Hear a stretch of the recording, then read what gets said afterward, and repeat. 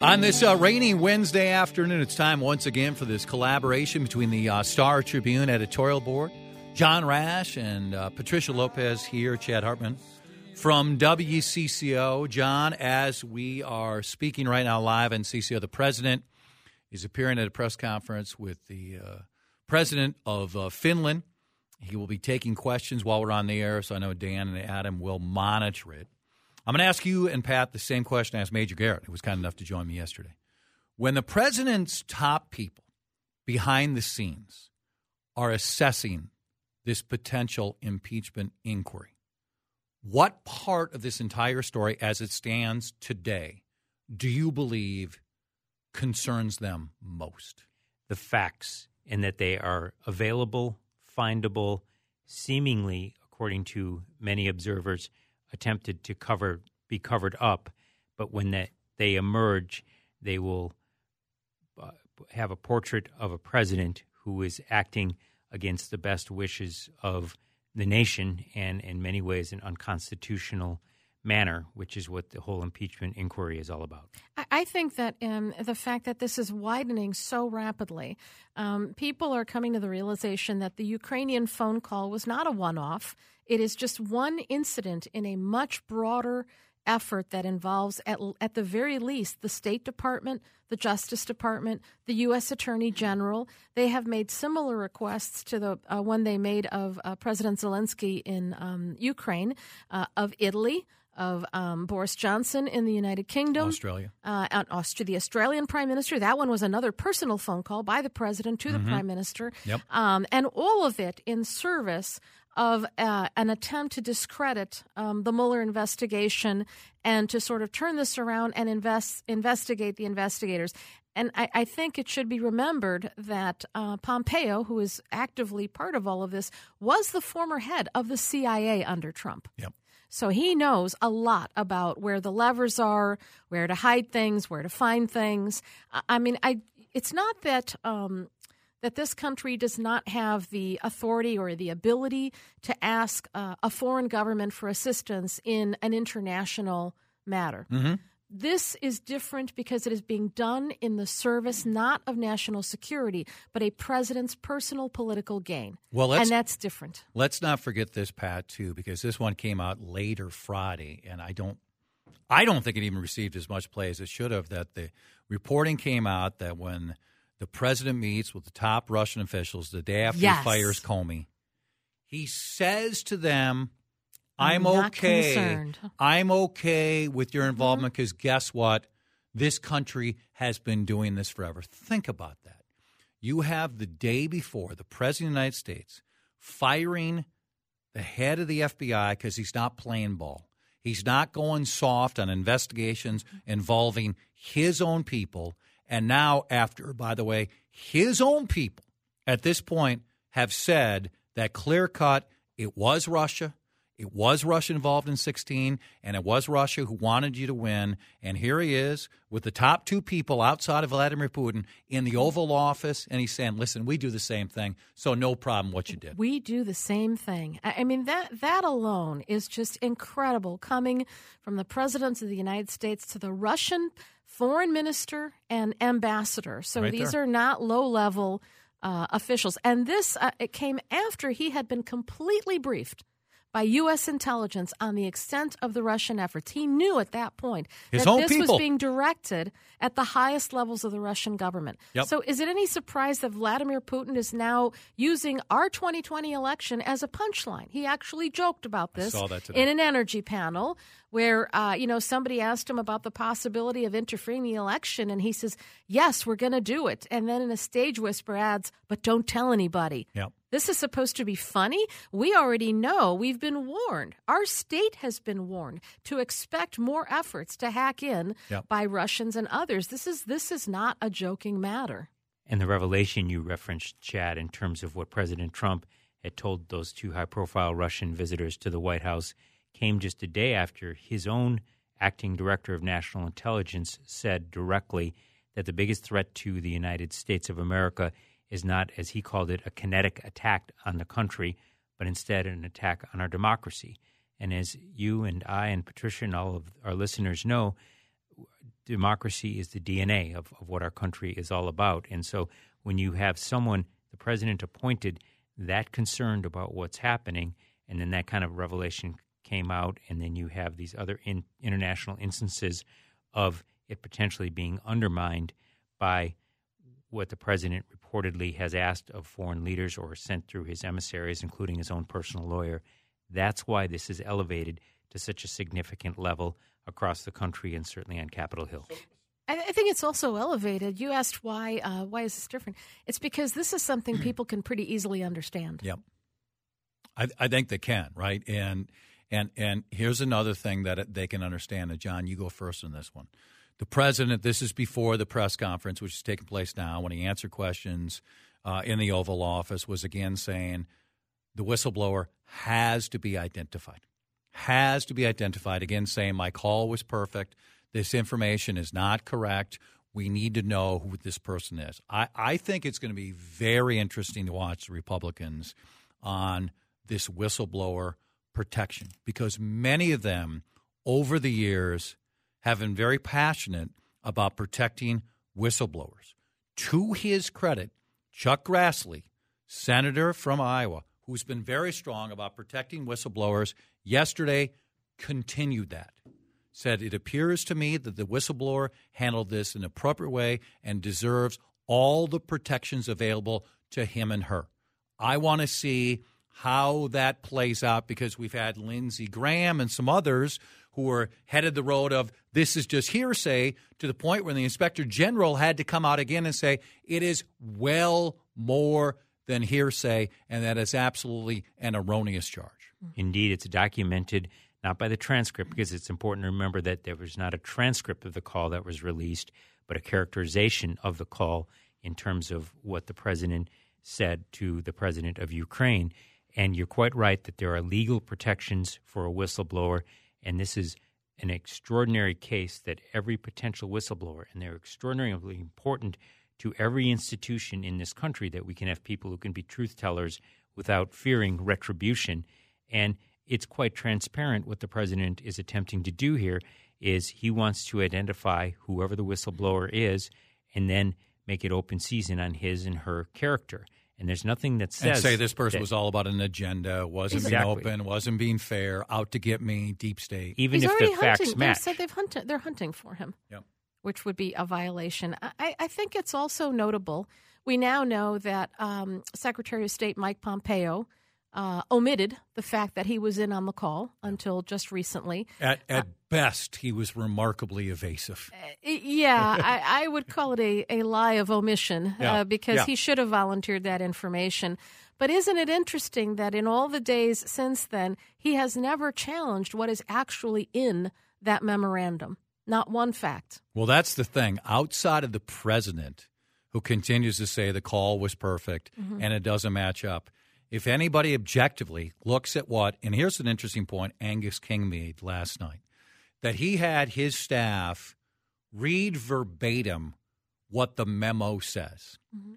It goes about 10 minutes and 20 seconds. Remember, the call reportedly takes 33 minutes. Mm-hmm. And let's add, the president of Ukraine speaks English, right? Because you might say, well, translators. Nope. We saw him. He speaks English. Okay, that means there's 20 minutes approximately. How about let's say half? There's 10 minutes. Mm-hmm. We still don't know what's there. Yeah, this is just what made it into the memorandum. Right, and the 10 minutes is not a verbatim transcript, all of it. It's a characterization thereof.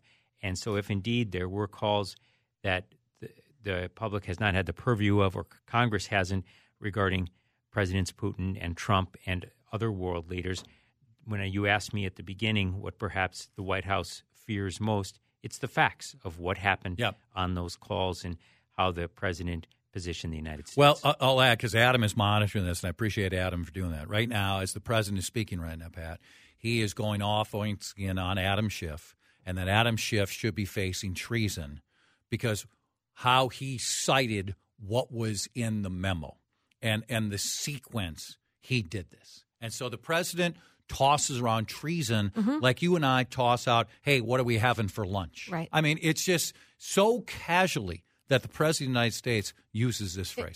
It's really alarming. First of all, anyone who he perceives as disloyal has committed treason in his eyes. And now the impeachment. And they're an enemy to the country. Not just disagreeing with him. They're an enemy to the country. Right. And now he is openly characterizing the impeachment inquiry itself as a coup. It is not a coup. No. It is the rule of law in this country. It is constitutionally sanctioned. And he's not apparently content with just saying that. He now has ads that are just terrible propaganda. I've seen them, and they're awful. I will say this, because I looked that up, and I haven't seen the ad yet. I did look back in 98, and there were Democrats in defending Bill Clinton who also casually used the word coup. Anybody uses the word coup at any point, because, John, by the way, the coup, if somehow miraculously you saw 20 Republican senators change, the other party wouldn't be in charge. Mike Pence would be in charge. A coup doesn't put the number one person in the same party in charge. And it doesn't do it without the support of Republicans. Yes. You couldn't do it unilaterally from one party. So that's what gives the lie to all of this. And, yes, Democrats did that. That was wrong then. But I don't believe it ever came from the president himself. No. And that is different. And now to launch a campaign to persuade Americans that what's going on is somehow illegal or unconstitutional, you don't have a peaceful transfer of power then. That is becoming a shakier and shakier prospect the further he goes down this road of, going after political opponents as being treasonous, going after legitimate ways to hold him accountable as being a coup.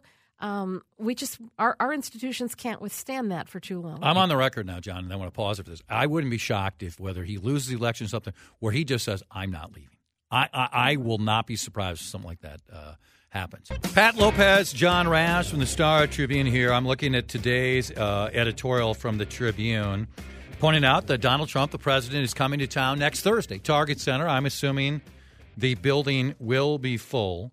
And the editorial says this: Mayor Fry could have said that the city would provide security to make sure the supporters and opponents of the president are safe and that fundamental rights of free speech are upheld. He could have simply noted, as his city coordinator did, that officials are expecting protesters outside Target Center. He could have added, if he felt the need, that he shares many sentiments with the president's critics while assuring citizens of varying views that his staff is planning for the event and coordinated with other public agencies as they did for the Super Bowl and Final Four. And then you point out the quote from Jacob Fry. Our entire city will stand not behind the president, but behind the communities and the people who continue to make our city great and this country great. While there is no legal mechanism to prevent the president from visiting, his message of hatred will never be welcome in Minneapolis. John, you go first. You also point out, the two of you and others point out that Lisa Bennett, the city council president, echoed the statements of the mayor saying Trump's hate is not welcome in our community, but we cannot stop the visit. What words bothered the editorial board most about Mayor Fry in particular, about the president's visit 8 days from now? I think that it was an opportunity for the city to be able to present itself in a different way. And no one expected, and speaking for the board here, since that's the context of the question in which you asked, that the mayor and the president of the city council shared President Trump's views or would have welcomed him on stage.